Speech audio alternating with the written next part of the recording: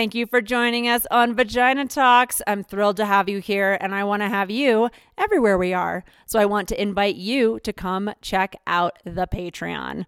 That is where you can support, become a member, join the virtual temple, get behind scenes, all the good stuff, support this podcast so that we can keep bringing you the medicine, the free flow, the real talk. Would love to have you as part of the community over there. Consider yourself invited. Come on over.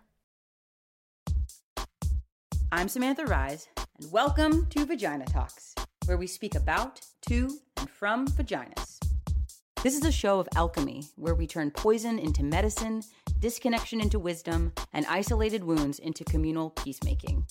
Here's your host, Sophia Wise One. You already know everything they could teach you. You already know everything they could say. We are here to remind you what you already know.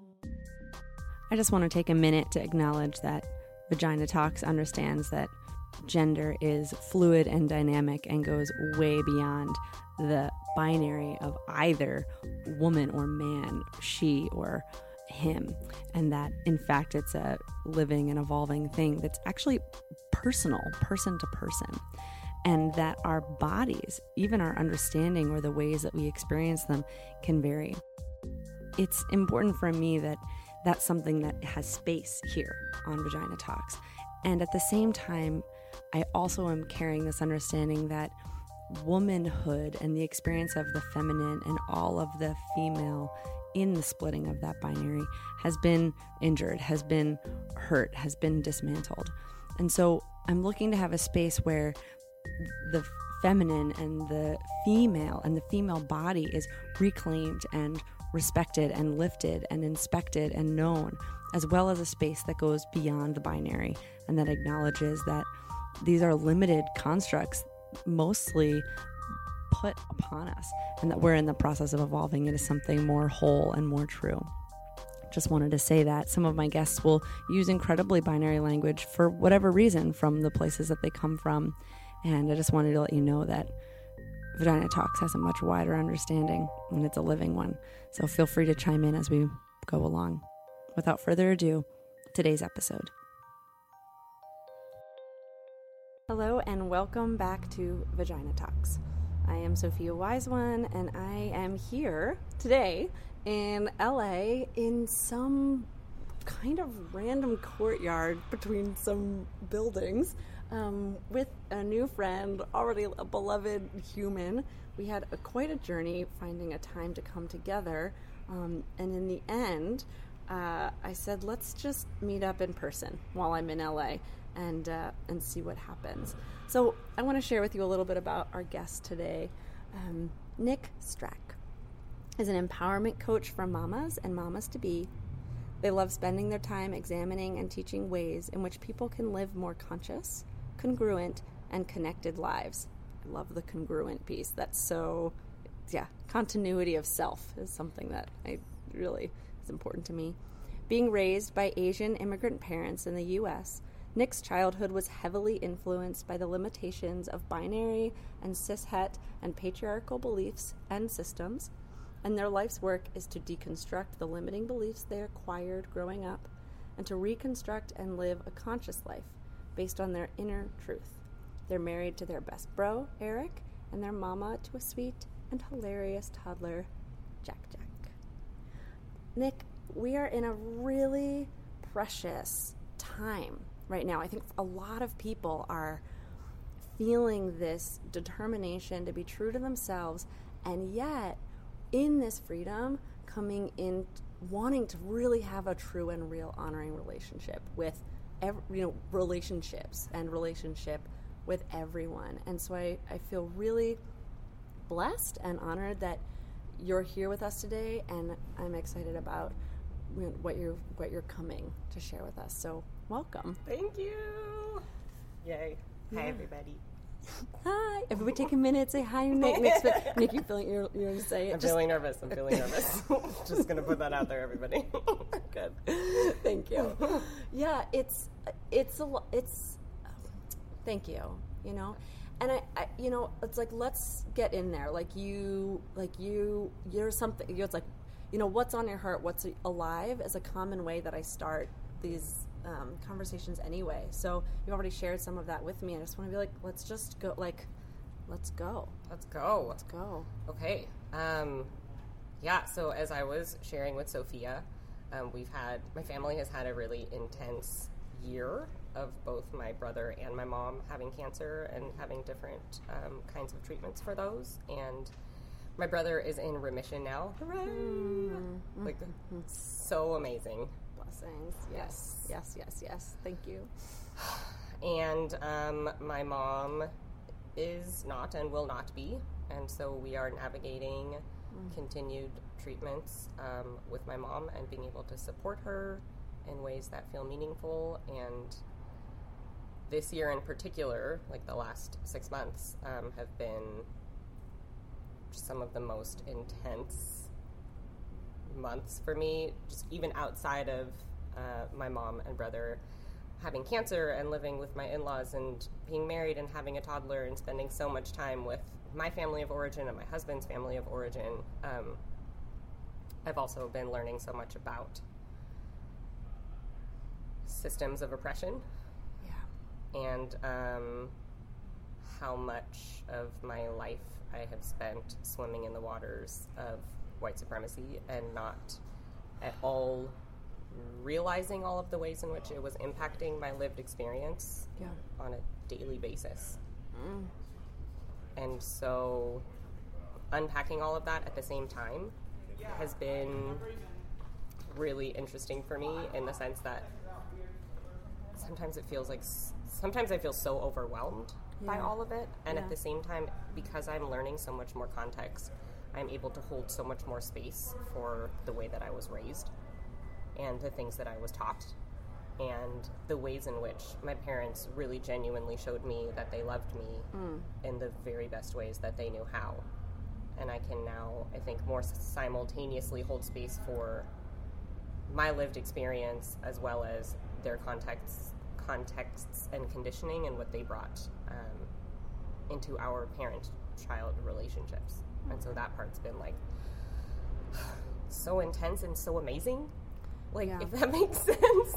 I know for me, like, the more I have gotten context for my family or my parents, or, you know, one of the things that I say about, you know, my mom and my mom's generation, you know, kind of everyone in that generation that were raised in the 50s, of like the brutal environment of look nice, be nice, say the right thing. Yes. And like, as I've allowed, over the years, as I've allowed the heartbreak of like, the subtlety, the insidious, the like painful, like saturation of that, you know, like it's allowed me to let my heart break and to let my care and my grief, right, to like do that. And then at the same time, like, that is so empowering to be like, and no, like, and I don't have to look nice, and I don't have to be nice, and I don't have to say the right thing. Like, that didn't get you what you wanted. That didn't save the people you were trying to save. It definitely didn't save our planet. Oh, like, you know, like it didn't work the way that you were promised it would. And that is also, it's like the heartbreak of it. So I really understand that place of like, the more like any one piece of that, you like see that. And when other people, when I sit with people that wake up to the devastation of the environments, the subtle, I'll say soulfully devastating environments, because socially they're quite thriving for those patriarchal social structures. Right. No devastation there, right? None at all. You know, and yet, I don't know if this is true for you, but I can say for my mother, and yet she devastated and broke free from so much of that soulful devastation, right? Like, freed so much, and even more so pushed me out past it, you know, as much as she could, you know, both my parents in a lot of ways. So tell me about some specifics about what about any of them, the families of origin or your mom, of some of the things that you're seeing that have awakened, that have broken you open? Yeah, so the one that's most salient as you ask that for me is, like, I'm learning so much more about fat phobia right now and how it is prevalent everywhere. Yeah. And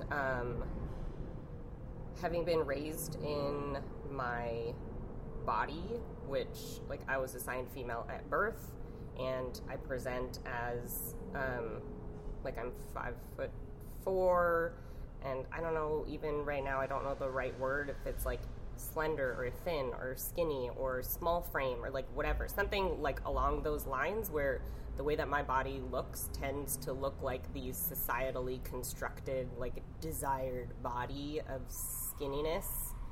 And it is particularly because I identify as gender non-binary. I've had a really complicated relationship with my body for my whole life. Yeah. Without having realized even just until the last, like, 4 years why. In addition to just having been conditioned as female and, like, being told all the time that my body was never good enough. That kind of shit. Right. Yeah. There was a time in my life when I weighed about 30 or so pounds more than I usually did, than my general weight, and I was shopping for a dress to wear to one of my cousin's weddings, and my mom and I just, like, I didn't feel great in any of the dresses, and essentially, like, for lack of a better term, like, she was fat shaming me, and we got in a fight and didn't talk for, like, 4 days because of it.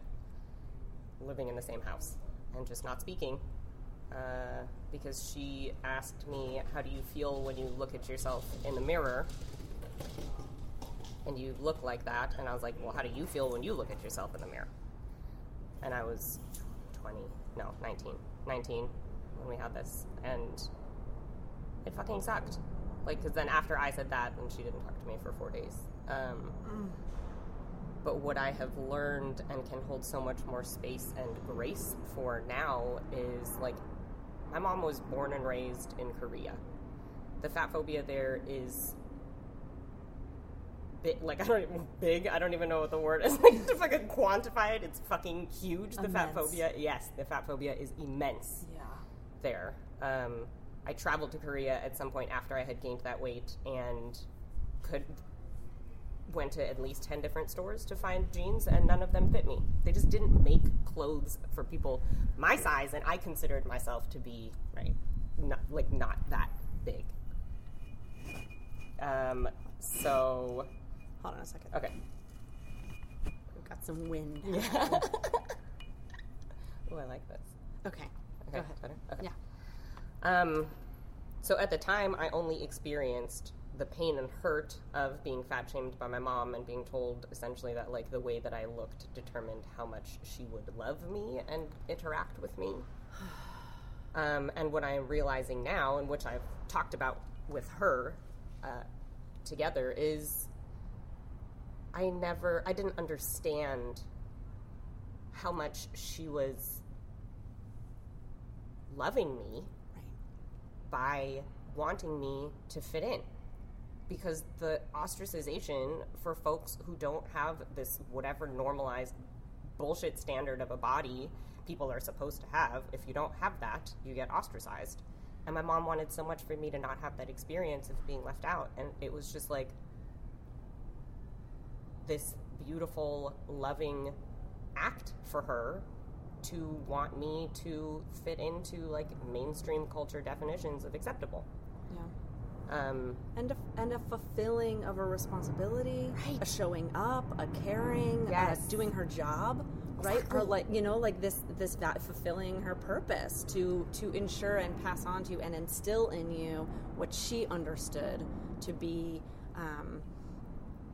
survival, optimization, like all of these shared values that I think that you and I can, or parenting or raising children or contributing to raising children, like these are the things that we do want to pass on, and yet, right? It's like, you really, you missed the mark, right? Like, and not just you. One of the things I say, it's like when we come into this conversation of being like, I know you didn't make up that game, like you're not the one who came up with this game of like of body sameness, creating security. You didn't make up those rules and then put them on me, like it's been a continuum. I love that. Yes. Yeah. So that's one specific example of how now when I look back at my life through the lens of how did my mom understand the games, essentially, and like her role as my mom and wanting to keep me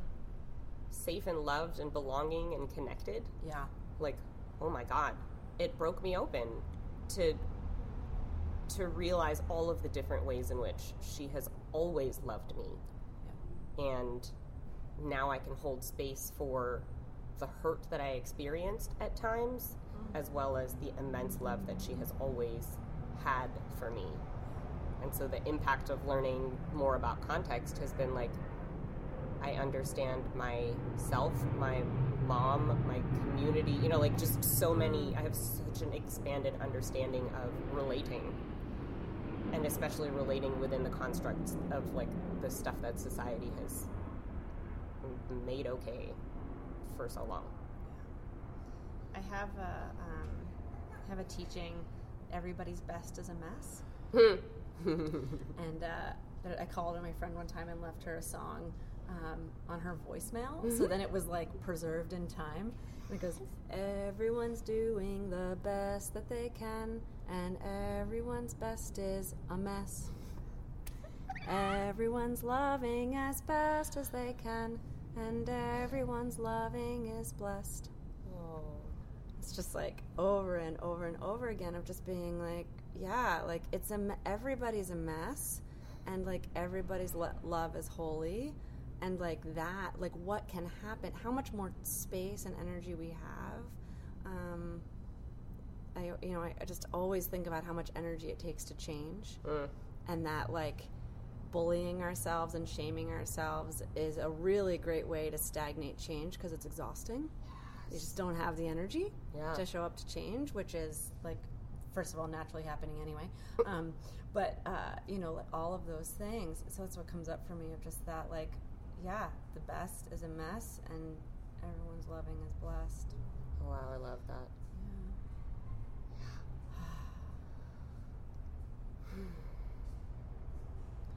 Where are you right now today when you think about your mom?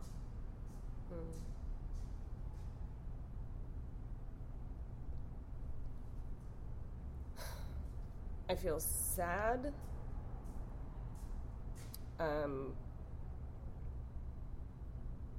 Like I know that we all, literally the only thing that is guaranteed to every human ever is that we will die. And I still feel sad about my mom dying. I don't know when, just as much as we don't really know when anyone is going to, right? Like this delusion of certainty that I have acquired is fascinating. Yeah, it's a real interesting thing we do. People are assigned an illness, right? And then we walk around thinking that's the one person who's going to die. It's a very interesting thing that happens in our brain. Just being like, nobody's tomorrow is promised. Yeah. Yeah. And so I feel sad about not getting to have more time with her, especially now that like this work that I've done this year has really shifted the way that I feel about myself and about her and about our relationship. Yeah.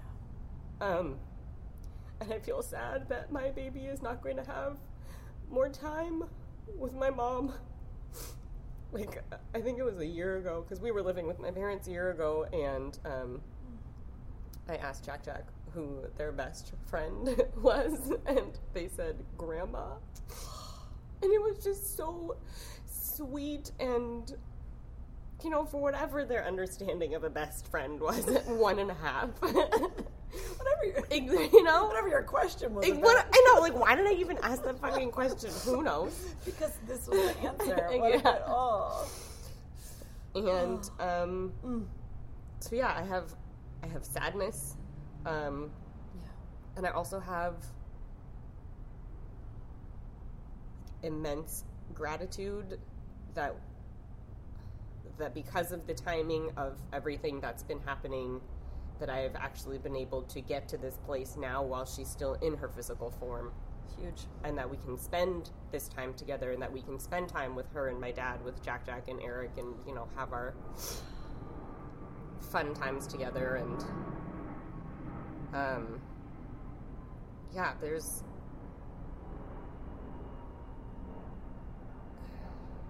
it's such a heart fuck.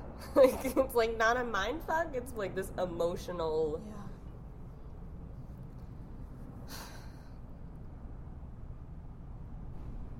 compilation of experiences that come and go as often as I breathe, seemingly. And in this time of what I've learned is called anticipatory grief. Yes. I think my biggest practice has been being present with my mom as much as I can whenever we're together, paying attention to when my old wounds are at the wheel, and like not letting my old habituated behavioral responses to her be, for as much as I can control them, like not let those be the first things to come out, you know, like if she says a thing or if it touches on an old wound of mine, for me to be like space, and then respond, instead of just reacting from the habituated ways that I've reacted to her for so long. I mean, it's been 33 years, and I would say definitely more than 20 things have been emotionally intense between us. And I also, when you talk about where I am with things with my mom right now, those were not your words. But it sounds like something I would say, so. That's a great frame. I do believe in reincarnation and soul contracts, and I believe that part of why I chose my mom to be my mom was so that I could learn these lessons and carry them forward in whatever ways I can. And just in so many ways, I feel like my life is, so much of my life has been influenced by my relationship with her. And for a long time, I've talked about how the phrases "because of XYZ" or "despite XYZ" are just two sides of the same exact coin. And for a long time, I used to be like, well, I'm like this despite her. It's like, oh, well, shit. I am like this because of her. And I love who I am and how I'm showing up. And I attribute so much of who I am to who she is and how she showed up and how she loved me. And I think about the parent that I get to be because of the mom that I have, and I am such an incredible parent. And I own that fully. And I give a lot of credit to myself, and I also give a lot of credit to my mom.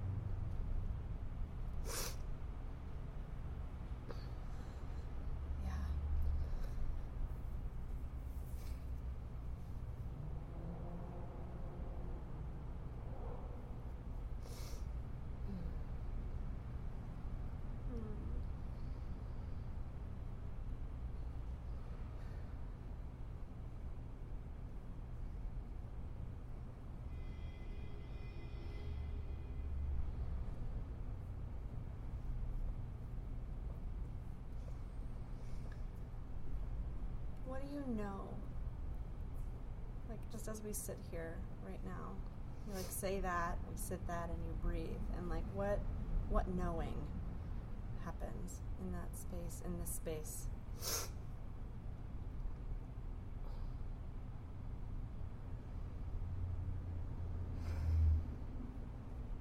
I know that my calling is to change the way that parenting is done.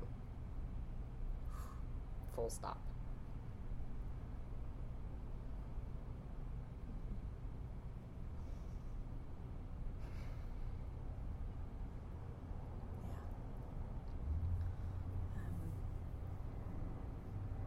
Can you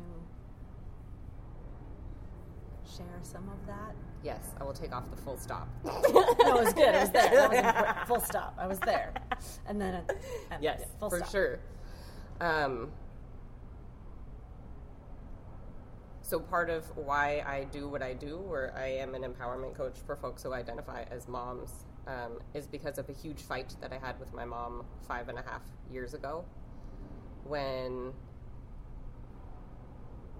what we were fighting about doesn't matter, but basically what happened was she hung up on me, and because we both said some really mean things, and she hung up on me, and I called her back to apologize, and then, but it felt like one of those fights. It was like one of those defining fights. And she said that if I didn't call her back, we would have been done. And I think if I chose not to call her back, I suspected she would not call me back, and I thought that too we would have been done having a relationship. And so what happened from that conversation was I then sat down with Eric, my husband, and was like, I don't know if I want to be a parent, because this fucking sucks, and this has been most of my formative and adult years. Like, at that point, 5.5 years ago, my mom and I had still had such an emotionally intense relationship that I was like, why in the fuck would I want to procreate if it's going to be like this? Yeah. And that was the big if. It was, oh, it doesn't need to be like this? Oh, I could make different choices? Oh, the child that we may have would be a different human? Like, it was this unfurling of unexamined expectations that led to Eric and I starting what we called our Parenting Before Becoming Parents book club. Member count 2 us.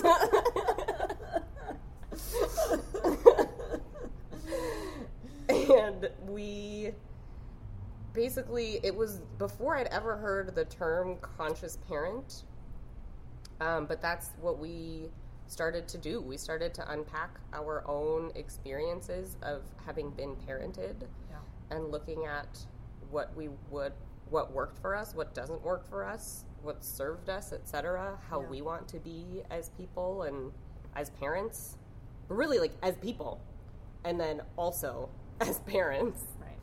As people doing parenting. Right. Right? Because the parenting part is only one facet of who we each would be if we decided to have children. Surprise. Spoiler alert, we did. We did decide to have a baby. But really it was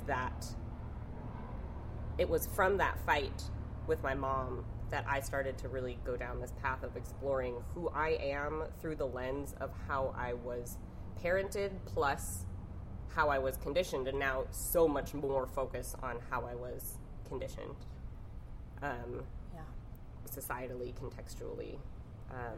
But really, like, when I say that I want to change, I'm here to change the way that parenting is done. It's because I think that the parenting industry right now focuses so much on the child. Yeah. And I am like, you're doing a really big breath hold. I'm like, I have similar thoughts and feelings about it. Yes. Yeah. And I'm like, we need to focus on the parents. The responsible parties. Yes. I think that's one of the things that gets me about being so child-focused is that why would we put so much focus on an entity that is not responsible for the experience that they're having? Yeah. It's tough. Mm-hmm. And I think about how it might. I really someday I gotta find this. I don't know. Maybe you know about it, but this like research of like when the identity went from homemaker to stay-at-home mom. Oh. When it was part of the like the revolution of like a washing machine and a dishwasher and like all of these things, because the homemaker, the role of the person who stayed home and took care of all of the things in the house, right, really is like a a job that just was like labor, right? Yes. Like physical manual labor that required, that was like very tangible. And that with the robots, with the machines, kind of helping, that labor shifted. Some of that labor shifted, and then the dialogue shifted around, and then the paradigm of like the feminist paradigm being also making faces. The feminist paradigm being about equality of man, meaning that now even further repression and denial of invisible labor, because the only thing that's valuable is the external workforce.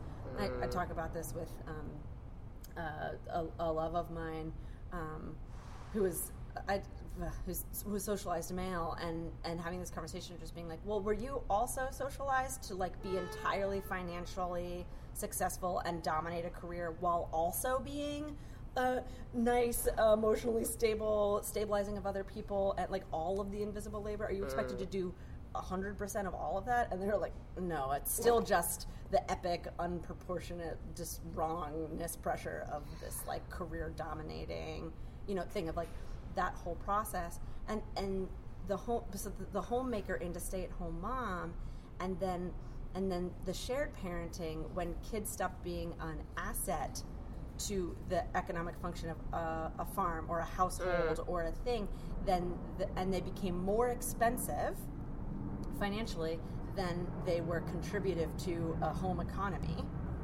right? All of these aspects began to shift. Then the value of children became the emotional satisfaction, and then the pride that you have in your children, and then the emotional joy. Now, whether or not how true this is, there's aspects of truth to it, but then the myth of it, the like social dominance that then like comes overarching and then gets perpetuated in this notion. So then the happier your child is, the more successful you are as a parent, which then means your job is to keep your child happy, which is this like insane, which then means that to be happy as a parent, your child has to be happy, which then means the child is responsible for the adult's happiness. Yes. And it's like, first of all, no one ever is capable of actually being responsible for anyone else's happiness. Say it. No one else is ever responsible for anyone else's happiness, let alone a child. Yeah. It is like too much of an emotional burden for any of us to bear, and many of us, and I know you listening know what I'm talking about, like many of us have fucking done our damnedest to make those people happy, to make our parents happy, to make our lovers happy, to make our sibling happy, to make our boss happy, to make our kids happy, to make our students, like to make everybody fucking happy, and like it doesn't fucking work, even if it kind of works, right? And so it's like the emotional, and I think that's part of what's happening is like as the kids who were raised with that emotional burden at like 27 being like, I can't handle being that anymore. It's like, it's too much. Yeah. Like adrenal fatigue at fucking 27. Like that's a fucking problem. That's a stress factor, Yes. So to shift that, putting all that responsibility on a child, first of all, it doesn't work.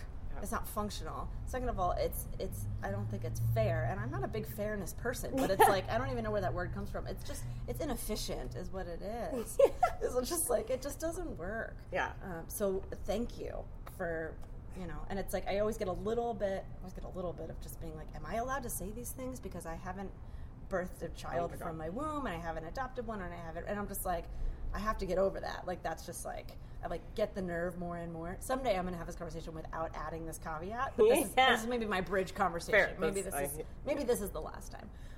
But it's like, I've just I've just worked with a lot of parents, and I've done a lot of caretaking, and it's like, and doing all of the work that you're talking about in terms of context.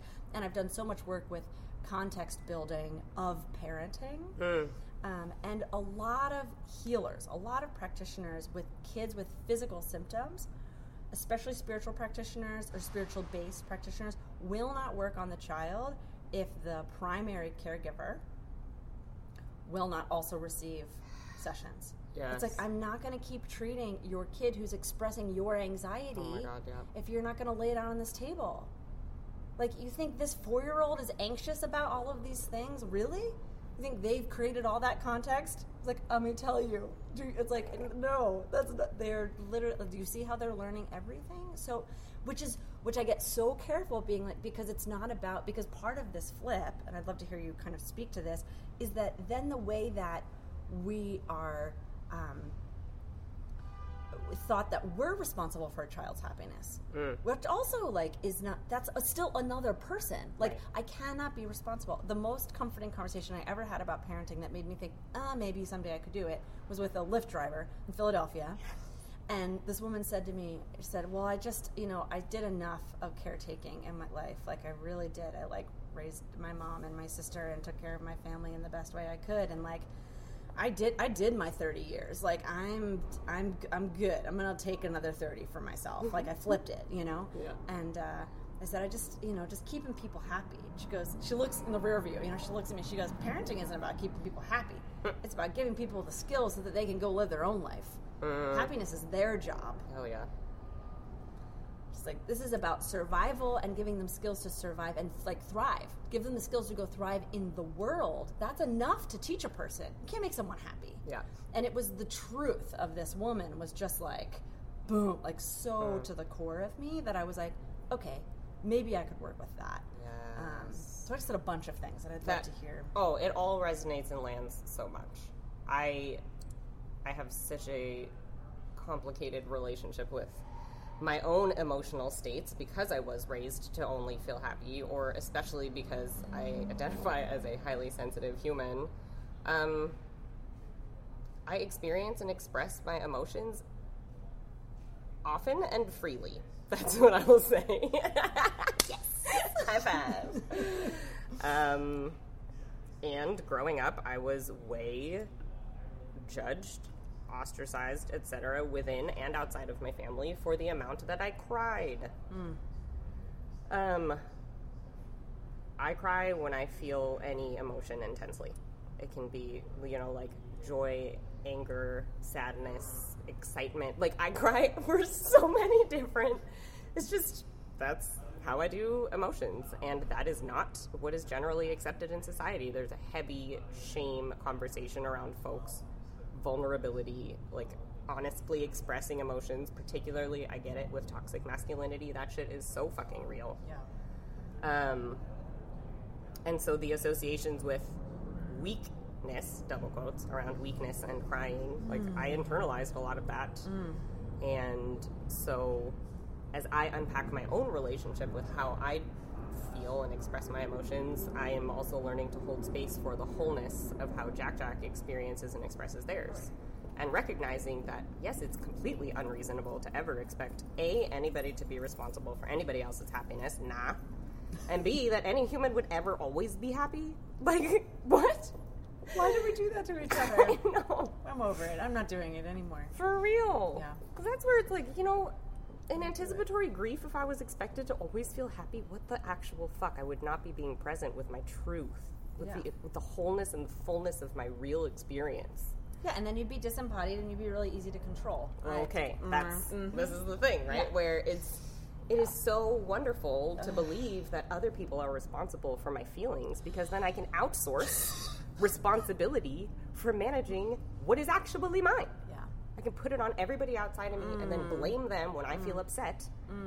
Right? Like, hello, look at our president. Yeah. I say it would be so convenient. Yes. I used to say that. So It's so convenient. I used to say that to my ex-wife. I said, it would be so convenient if the reason I was upset was something you did right now. Yes. That would be really convenient. It's not. It's, Right? I have to go sit with myself and sit with all of this, It's like, it's not. Yeah. So convenient. It's if so I could just point it convenient. over there. Yeah. It's like, this is what I mean by the energy, right? It's like the energy to change, the energy to be with what's actually happening. Yeah, like when my child experiences sadness or disappointment, I have my own story that I tell about what it means to feel sad. And I often have my own shit going on longer than they've already gone through 17 other emotions by the time I'm like, it's okay for them to feel sad. You know, like, that shit's not theirs. They're fine. They're living their whole, full, expressive life. Yeah. And they process emotions, and we are meant, you know, like, we have emotions. And I caught myself saying we are meant to, because I understand not all bodies process and experience emotions the same way, so right. I don't want to make like an ableist statement there. I acknowledge that bodies process things differently. Yeah. And I do believe that emotional states definitely are a part of my lived experience, as well as from what I can glean from my child and my husband, so I will only speak for us and for that we. Yeah, for that we. You know, it's like, and I think it's really interesting that you bring that up, because I think it's actually really important. It feels a little bendy, it's a little like edgy in this space, but it feels like an opening to kind of bring it, I don't know, into the broadcast, into the airwaves of the bodies are run on hormones. How we process those hormones, how we emote, or how we perceive the environments around us, how they stimulate us, and what hormones those create. Like, all of those things are so varied, and like any kind of machine or technology, sensitive, responsive kind of technology, different like receptivity systems, right, respond to different input differently because they do different things with it. Yes. Oh my gosh. And they're designed to do that. So if every body is designed to receive a certain kind of input in a certain way so it can digest, respond, and engage, if I think about it like a vibration, like respond to a vibration so that it can amplify or transmute a certain vibration, it's going to respond to that vibration differently than another one. Because another one's like, it's just not what that body's here to do, right? And so it's like, some people, the emotionality aspect is so important because it's part of the landscape. And for others, it's a much subtler, energetic, vibrational experience. And for other people, it's a much denser. It's like they receive that information and they're like, I immediately have to build a table. You know, it's like that. What that means is, you know, and it's like there are people who are, I have to physically touch things and manipulate the material, like densely packed matter world, right? And for other people, they have an experience and they're like, I have to feel all the space between my electrons. Like, that's where I'm going to work, right? And so if we begin to really, not even begin, because I think we've already begun, right? Like, as we cultivate and trust more and more that those responses, that those systems are designed for an optimal collective impact, like impact together, right? And then if someone wants to interact with the material world and someone wants to interact with the space between the electrons, that like, it's the combination of those things that like makes a really rad place to live. I love that. Oh my goodness, I love that so much. And that to me, it perfectly exhibits why we are responsible for our own terrain. Because I do not get to project onto you the way that I experience, perceive, express everything. Because we are made to do it differently. Yeah. And that's where,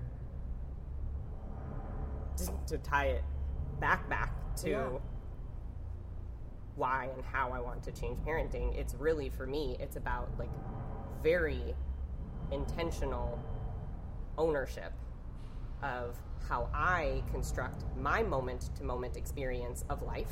Yeah. And do not ask somebody else to take responsibility for it, which is not to say, this is like caveat, because I'm hearing people be like, what, you can't ask for things? Like, I invite heartily. All day. Yes, I am in hearty support of asking. And it is not somebody else's responsibility, and that is the difference. Yeah. And so the ownership for stuff means that, like, I take ownership for what is mine. And the reality is, I'm going to fuck it up. I'm going to make somebody, I'm going to make my child responsible. Make double quotes. Right. I will put some stuff on them, which is not theirs, and I am doing my best to intentionally repair when stuff like that happens, where it's like, hey, I noticed that I did this thing or whatever, right? Or it may not necessarily require repair with them, but it requires me to make different choices and to speak differently about things and for me to pay attention to stuff differently instead of just like, I don't know, plodding along without paying attention to what the fuck is happening.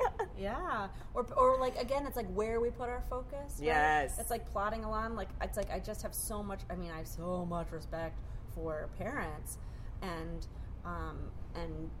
how much there is to pay attention to. Oh, yeah. And so that's true. Yes. Like, that's always true. And the prioritization and the valuing, and it's like if you know something's going to get dropped, because it's like, as I lean into the microphone, right? Like, things will get dropped. Oh, yeah. It's okay.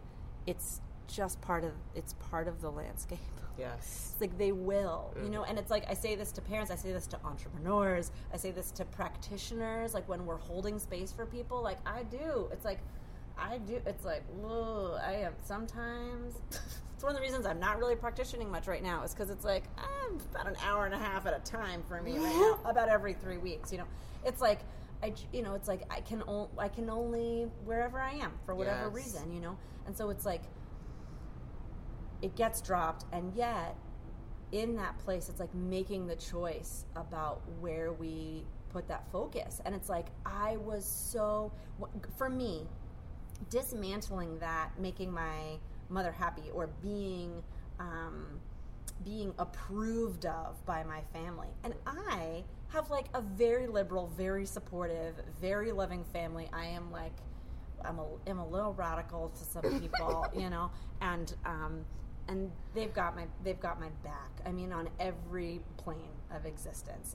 I feel it. And I still have had moments of when I left to go on this trip to Bali, I was so terrified because I was just going because I wanted to. I had given up any rationalization. It was like giving up any rationalization, and I was just like, I just want to. And like, how long ago? I was like 2 months. Like, I'd been gone for 6. I was just like, I'm just going. I just want to. And like, I had nightmare after nightmare of people being so disappointed in me. Like, I was weeping in my dreams. I woke up one night, I woke myself up weeping, which I hadn't done in years. And then in Bali, I woke myself up laughing one night, one dream.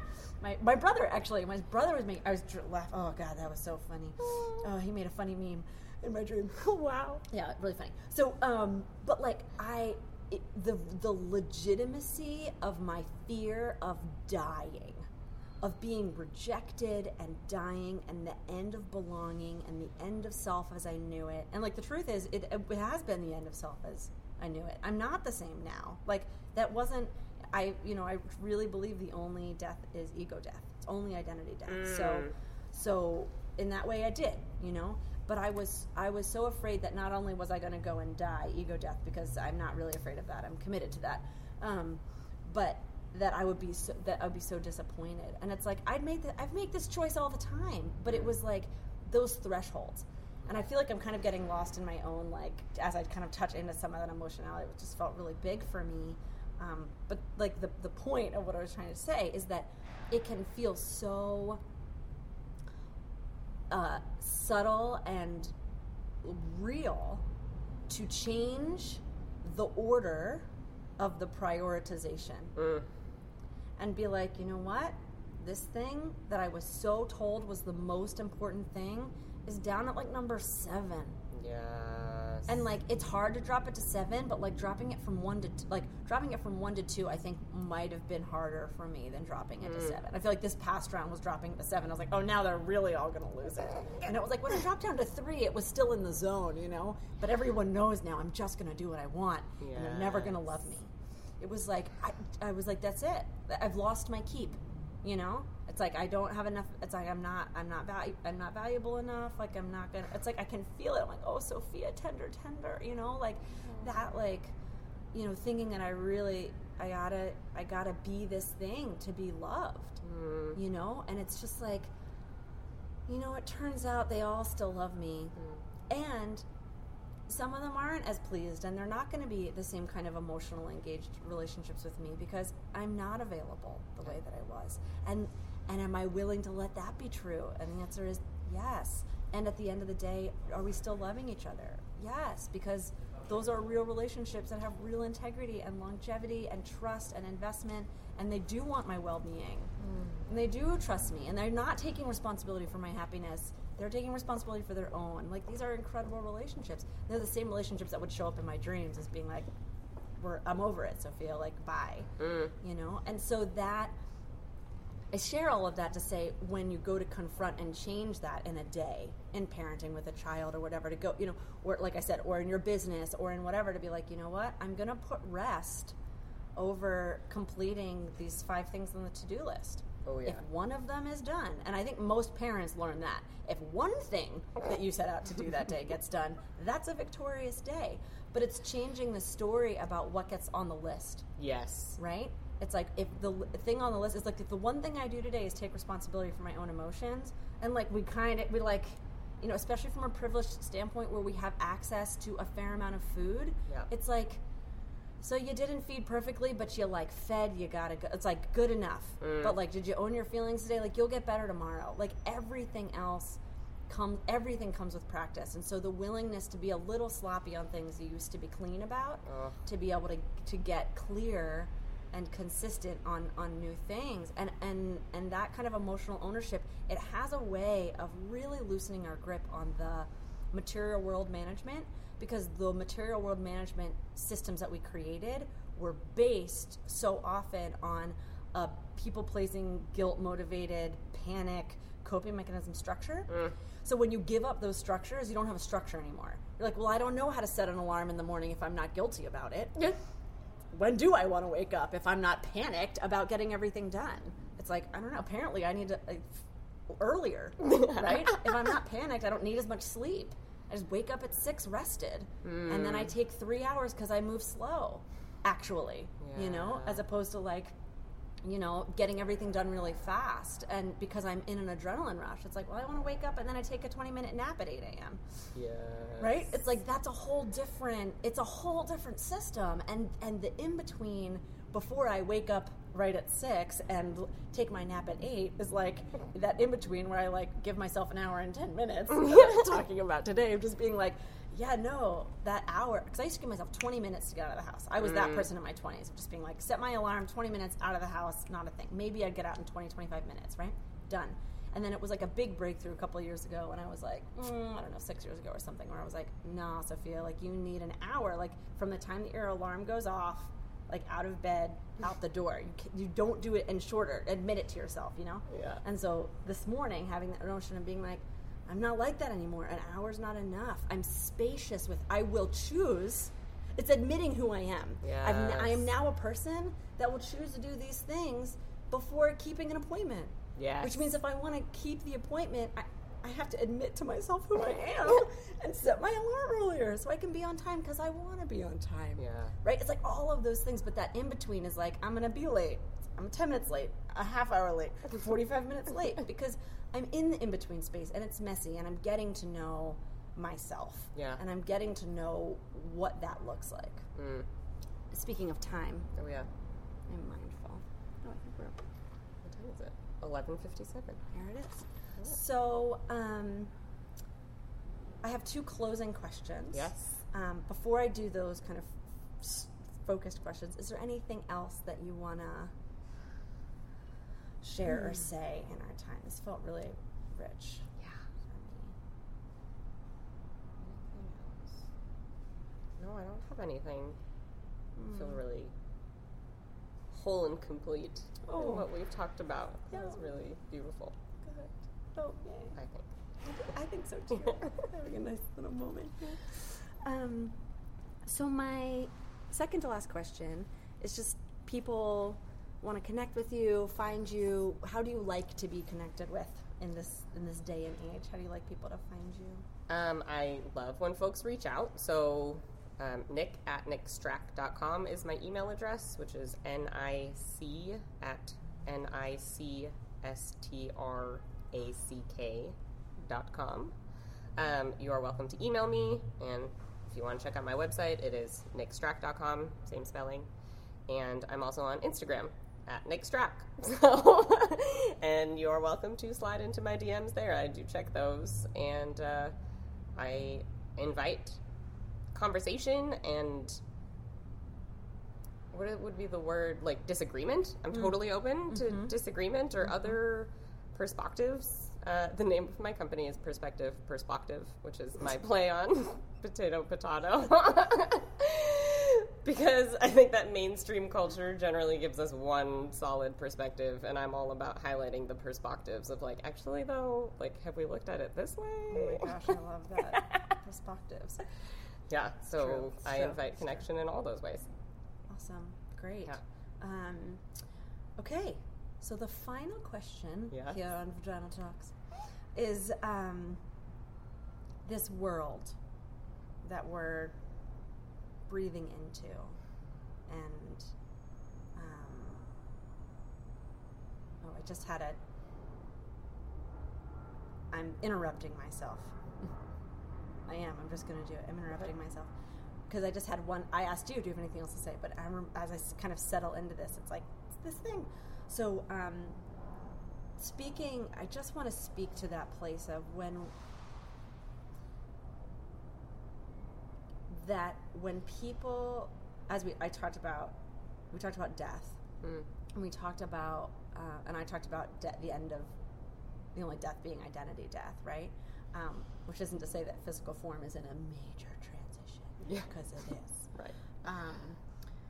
What came up for me is that I am really an advocate of and a proponent of cultivating and having the perspective that there is a relationship that we have after people transition out of their bodies. Oh, hell yeah. And so I just wanted to just kind of say that and give a little space to invite an acknowledgement. Just kind of, it's like expanding the normalcy of the conversation around, like, what that is and how, it's like a change in any relationship, a big change. It's just like, that's its own thing too. It's like the grief is huge, but there's also this another kind of relationship that's coming. I just wanted to open that space a little bit. Yeah, thank you. I also believe in being able to have a continued relationship with my mom after she physically transitions, and she does not, which we had a conversation about one time. I was like, so, like, after you die, will you come visit me? Right? And she was like, what? And I was like, like, just come hang out with me sometimes, like, come so I can feel your energy afterwards. She's like, well, I don't know if that would happen. And anyways, why would you want me to? And I was like, I don't know, just to come say hello, see how I'm doing. And I was like, I don't know, maybe tell me that you think I'm doing a good job. Of, like, being me in the world. And just, if you find that you can, will you come and visit me? And she was like, okay, I will. And then we hugged, and it was so sweet, and we were crying, and then she laughed and said, I think you're doing a good job. And then we both laughed, and it was so beautiful and tender and sweet and real. Yeah. And for however our relationship ends up continuing, I am here for it. I will be intentionally reaching out to her, and missing her every day for the rest of my life. And even if I'm making it up in my head that she is with me, I am okay with that. I am 100% okay with that. Yeah. Oh my God, what a beautiful story. Thank you for sharing. You're welcome. In Bali, I learned some of the best spiritual teachings from our drivers in Bali, and just everywhere. They're just all of their culture is so rich, and spirituality is so it's so ingrained that the realness of spiritual contemplation is very normal in conversation. And so so it was just, we would just have these conversations, and it was just like, yeah, well, you know, it's not just your heart, it's your whole person. Oh. You know, like your heart's important, hati is important, but it's like, you know, it's your whole self, you know, like a refusal to hierarchicalize any one part, even the heart, right? Yeah. It was just like, it's so good and so consistent, like all these different really lovely men actually that are coming to mind right now. I mean, I have really other friends there, but okay. In Bali, what we were taught is they have a very kind of expanded process with death, which is they bury the bodies and then they cremate the bones. And then, because the understanding, I think it's Balinese Hinduism, but it's like the Balinese practice there is they cremate, and then because the perspective is that we come from the elements, they take the elements, they take the ashes back to the elements. Whoa. So they take some of the ashes to the ocean and the other ashes to the mountain. Wow. And so they return you to the elements. I have goosebumps. Yeah. And so I think for me, that's a lot of what I do when people tell me when someone's passed or when someone I know has died. In my prayers, I think about a full and complete transmission, that's true too. Yeah. Transition. I think about this energy shifting. I think about this, right? This kind of this essential self. And so it's like if we come from and return to this essence, right? Like that access. Wow. So. Wow. Thank you for sharing that. So my final question is, this world that we're weaving, we're breathing, we're cultivating, we're believing in, and thus calling forth and living into. I like to say, someone said this to me a long time ago, and it sticks with me, which is if we don't know where we're headed, we might end up where we're going. So in an effort to help clarify where we're headed, right? What is part of this world that you're cultivating? Where are we going? What does it look like? What does it smell like? And we've talked about some of these things. Yeah. But to just like drop in and just paint just a picture, a moment, a feeling, an aspect, a principle, whatever it is that we're calling in to this wholeness. I love this.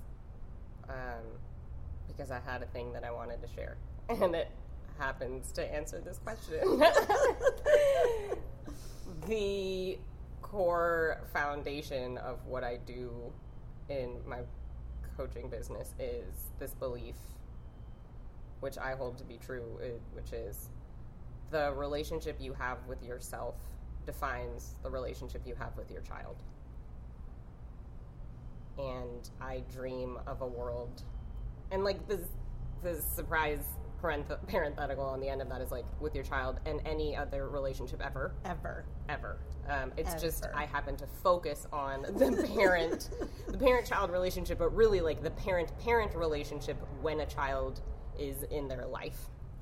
Yeah. And I dream of a world where folks are that intentional about how they show up as individuals, and that's with or without a child present.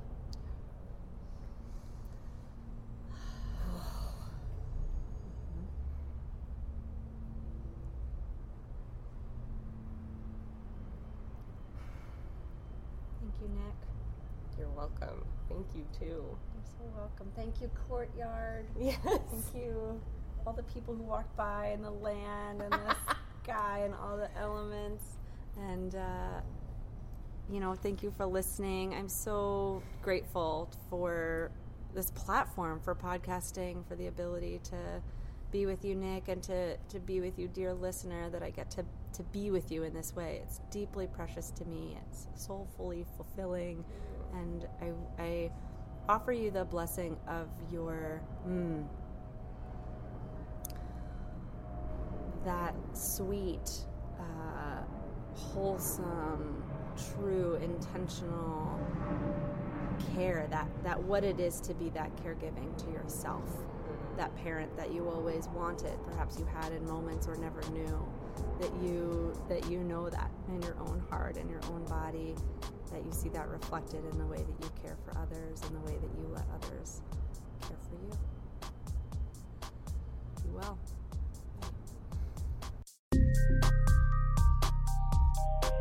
Thank you so much for listening. Thank you so much. And thank you, Sam. Thank you, Sophia. Remember, everything that we talked about in today's episodes will be in the show notes, so go there for links. For more content that you're going to love, subscribe to this podcast. Share this episode with anybody you think you'll enjoy it, and share the love with a rate or review wherever you listen. And to find out about all the mad adventures I'm up to, check me out on Instagram at SophiaWiseOne, or come to my website, SophiaWiseOne.com. I am Sophia Wiseone, daughter of the wind. I am calling you to rise up, rise up, rise up, rise up and take your place. Thank you, gorgeous. I am thrilled and grateful for your support listening to this podcast. I want to invite you to come check out the Patreon. If you think this podcast is the bee's knees and you're grateful that it exists, I want you to know I'm grateful that you exist. Come join the Patreon. I call it the temple. We are healing, we are musicking, we are podcasting, we are together. Come check it out. You can find it through Patreon/SophiaWiseOne or through my website, SophiaWiseOne.com.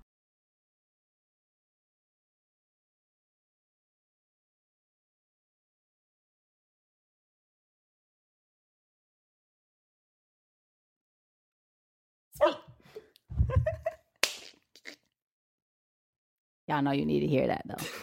You know. If you don't know, now you know. If you don't know. Okay. Yo, I'm so excited about Vagina Talks right now. Don't pretend like you don't know this is the best podcast you've ever listened to. Don't pretend like you don't know.